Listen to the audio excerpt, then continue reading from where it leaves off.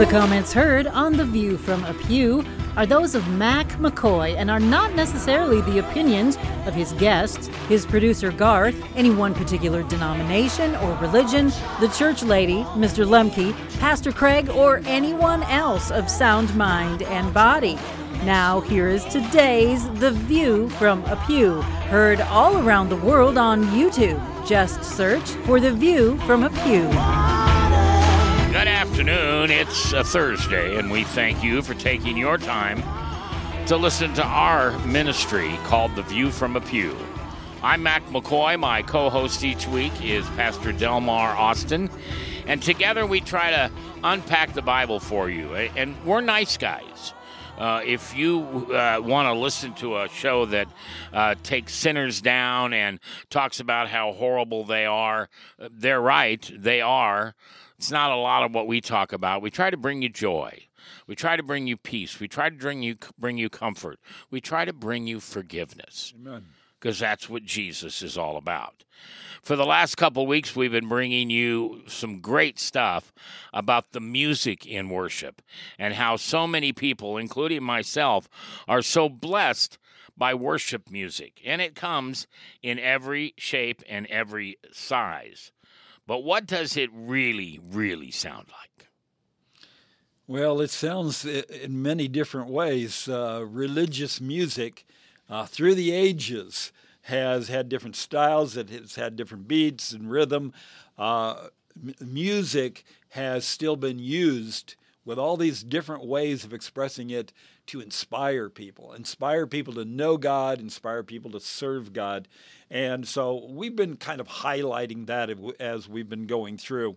We were talking about yesterday, or the day before, we were talking about some of the great hymns. Yeah. Great hymns really just were during a short slice of history, but there were some amazing English writers that were writing hymns that we still have today. That we usually think of these hymns in terms of worship services.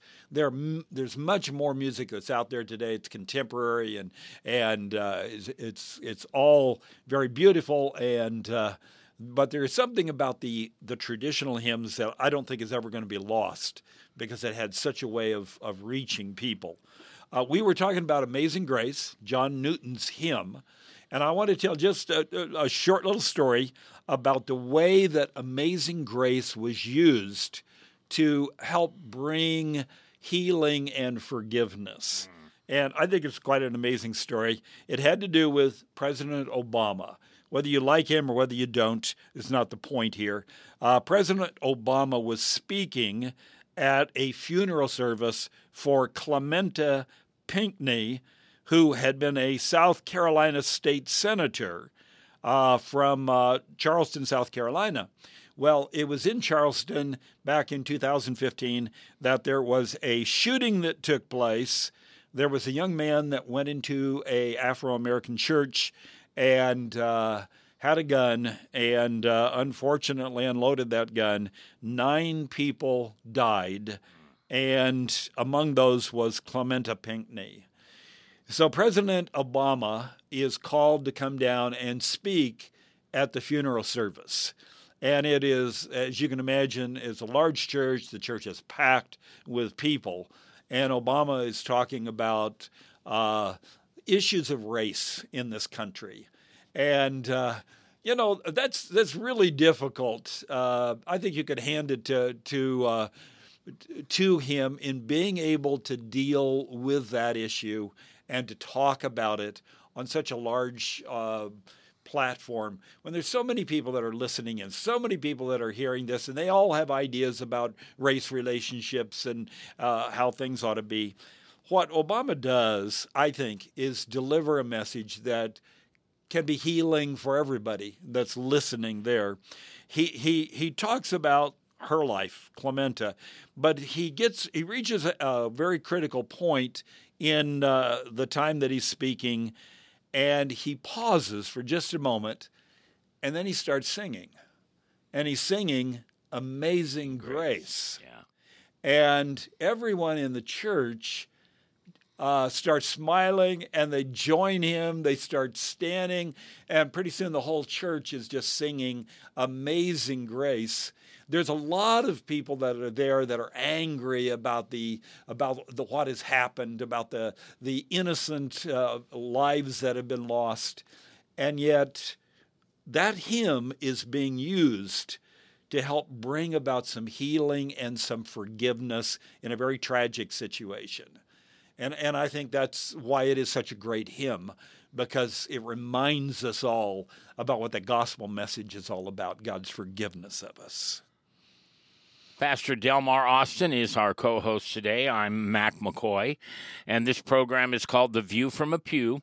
You can hear it all around the world at www.youtube.com and then search for The View from a Pew. Also go to different podcast sites like Good Pods or Player FM or Castbox or Podcast or Spotify, Apple Music. This program, all you have to do is go to one of those sites, this program, by searching The View from a Pew. You'll be able to hear the different things that we share with you each and every day on this program, things to help build you up and to help you glorify God, and to bring music into your lives and scripture and all those things that we pray that God can do for us when we're in need. And what Mr. Obama did that day was knew what the people needed. Yeah. They needed to be joined together, and nothing does that better than Amazing Grace. Boy, there's a lot of songs, though, that we've been, singing for years and years and years, especially some of the traditional songs. And I always think of Christmas. I mean, I have a Christmas album in my... Oh, it's in the car I wrecked. I better go get that. I just remembered that. Anyway, it's the Mercy Me Christmas album, and I'll listen to that all year long, and it can't be enough. But Hark the Herald Angels Sing, what a great song written by Charles Wesley. That has got to be one of the classic Christmas hymns that, it just seems to begin the Christmas season. You can't really be at Christmas time without singing Hark the Herald Angels Sing. That's right. Charles Wesley is the brother of John Wesley, the great evangelist. He is the son of Susanna Wesley, the mother of Methodism. She has 19 children. Charles Wesley is the 18th, number 18 out of 19 that is born. Good thing she didn't stop, because Charles is an amazing person. And he's not as well known as his brother John, but he was the greatest hymn writer that, that we have record of during this time. He writes about 6,500 hymns. And ones that many are well known today. Christ the Lord is risen today. We sing that at Easter time. Love divine, all loves excelling. Rejoice, the Lord is King. Robert Schuller used that at the Crystal Cathedral for years and years and years. And just some beautiful hymns like that. But he also writes this hymn, Hark the Herald Angel Sings. Now, in order to understand a little bit of the development that takes place, he actually doesn't write the first line. He writes some different words, and they're not as smooth as Hark the Herald Angels Sing. And so George Whitefield, who is also an American evangelist, George Whitefield sees this song and works on it and changes that line to now it says, Hark the Herald Angels Sing. And so he's added his little bit to the song. And actually, the song is written by a melody that we're not even familiar with today. It's a different melody. And about 100 years after the time the song is written, there's a Christian man who says, hey, this song is so good, we need a better melody to it. And he goes to some classical work by Mendelssohn called the Gutenberg Cantata, and he takes some of the music from there, and it becomes the melody for Hark the Herald Angels Sings. Yep. And so what we've got is this song that everybody's had a little piece of here, and becomes one of the great Christmas carols of all time that we sing.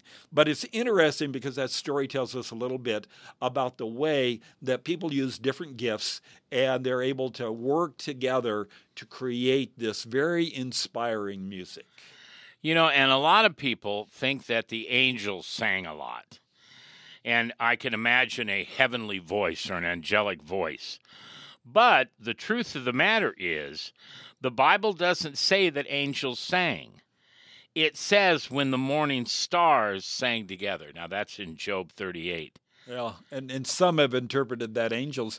But other than that passage, the Bible doesn't really talk about the angels singing. Right. Now, I believe they do sing. Sure they do. And just because the Bible doesn't mention it doesn't mean that they didn't sing. But you read Luke chapter 2, and when Jesus is born, the Bible doesn't actually say they sang. They said, "Glory to God in the highest, and on earth peace, goodwill towards men." Yeah. But did they sing it out? I believe they probably did. But, you know, that's not the big point of it. These messages have been put into God's messages that he wanted us to understand have been put into music. And it's a way to help us remember it, and it is a way to help us be inspired so that we want to serve God. We want to love him and follow his ways. Our guest host each and every day is Delmar Austin. He's a retired pastor here in our hometown, which is Omaha, Nebraska. No matter where you may be sitting or resting or whatever you're doing, anywhere in the country, we thankfully am glad you're here. We have a sponsor that we'd love to have you help out. It's DivineTruthChristianStore.com. It is an online Christian store, and anything from music to books to clothing to celebrations for baptism or graduation or marriages. You can get anything you would ever want from Divine Truth Christian Store. You just need to go to www.divinetruthchristianstore.com and you'll be able to get all the things that you want for your Christian life. We continue on tomorrow with more conversation on music, and probably another week coming probably later on in the fall. And at that time, we're going to try to put some of these songs in the system and be able to play them for you. And maybe we'll do more of a more of a singing type of a show than just talking show. We always want your input, and you can do that at Mac, M-A-C, like macaroni, at theviewfromapew.com. And we appreciate that you take the time to listen to us each and every day. And as always, we remind you that the most important thing that God asks us to do is to forgive others. And then he challenged us and said, you know what, Mac? I'm going to forgive you the way you forgive others. And sometimes, buddy, you're tough to forgive. Well, extra grace required. We're thankful that Jesus died so we can be forgiven. See you tomorrow.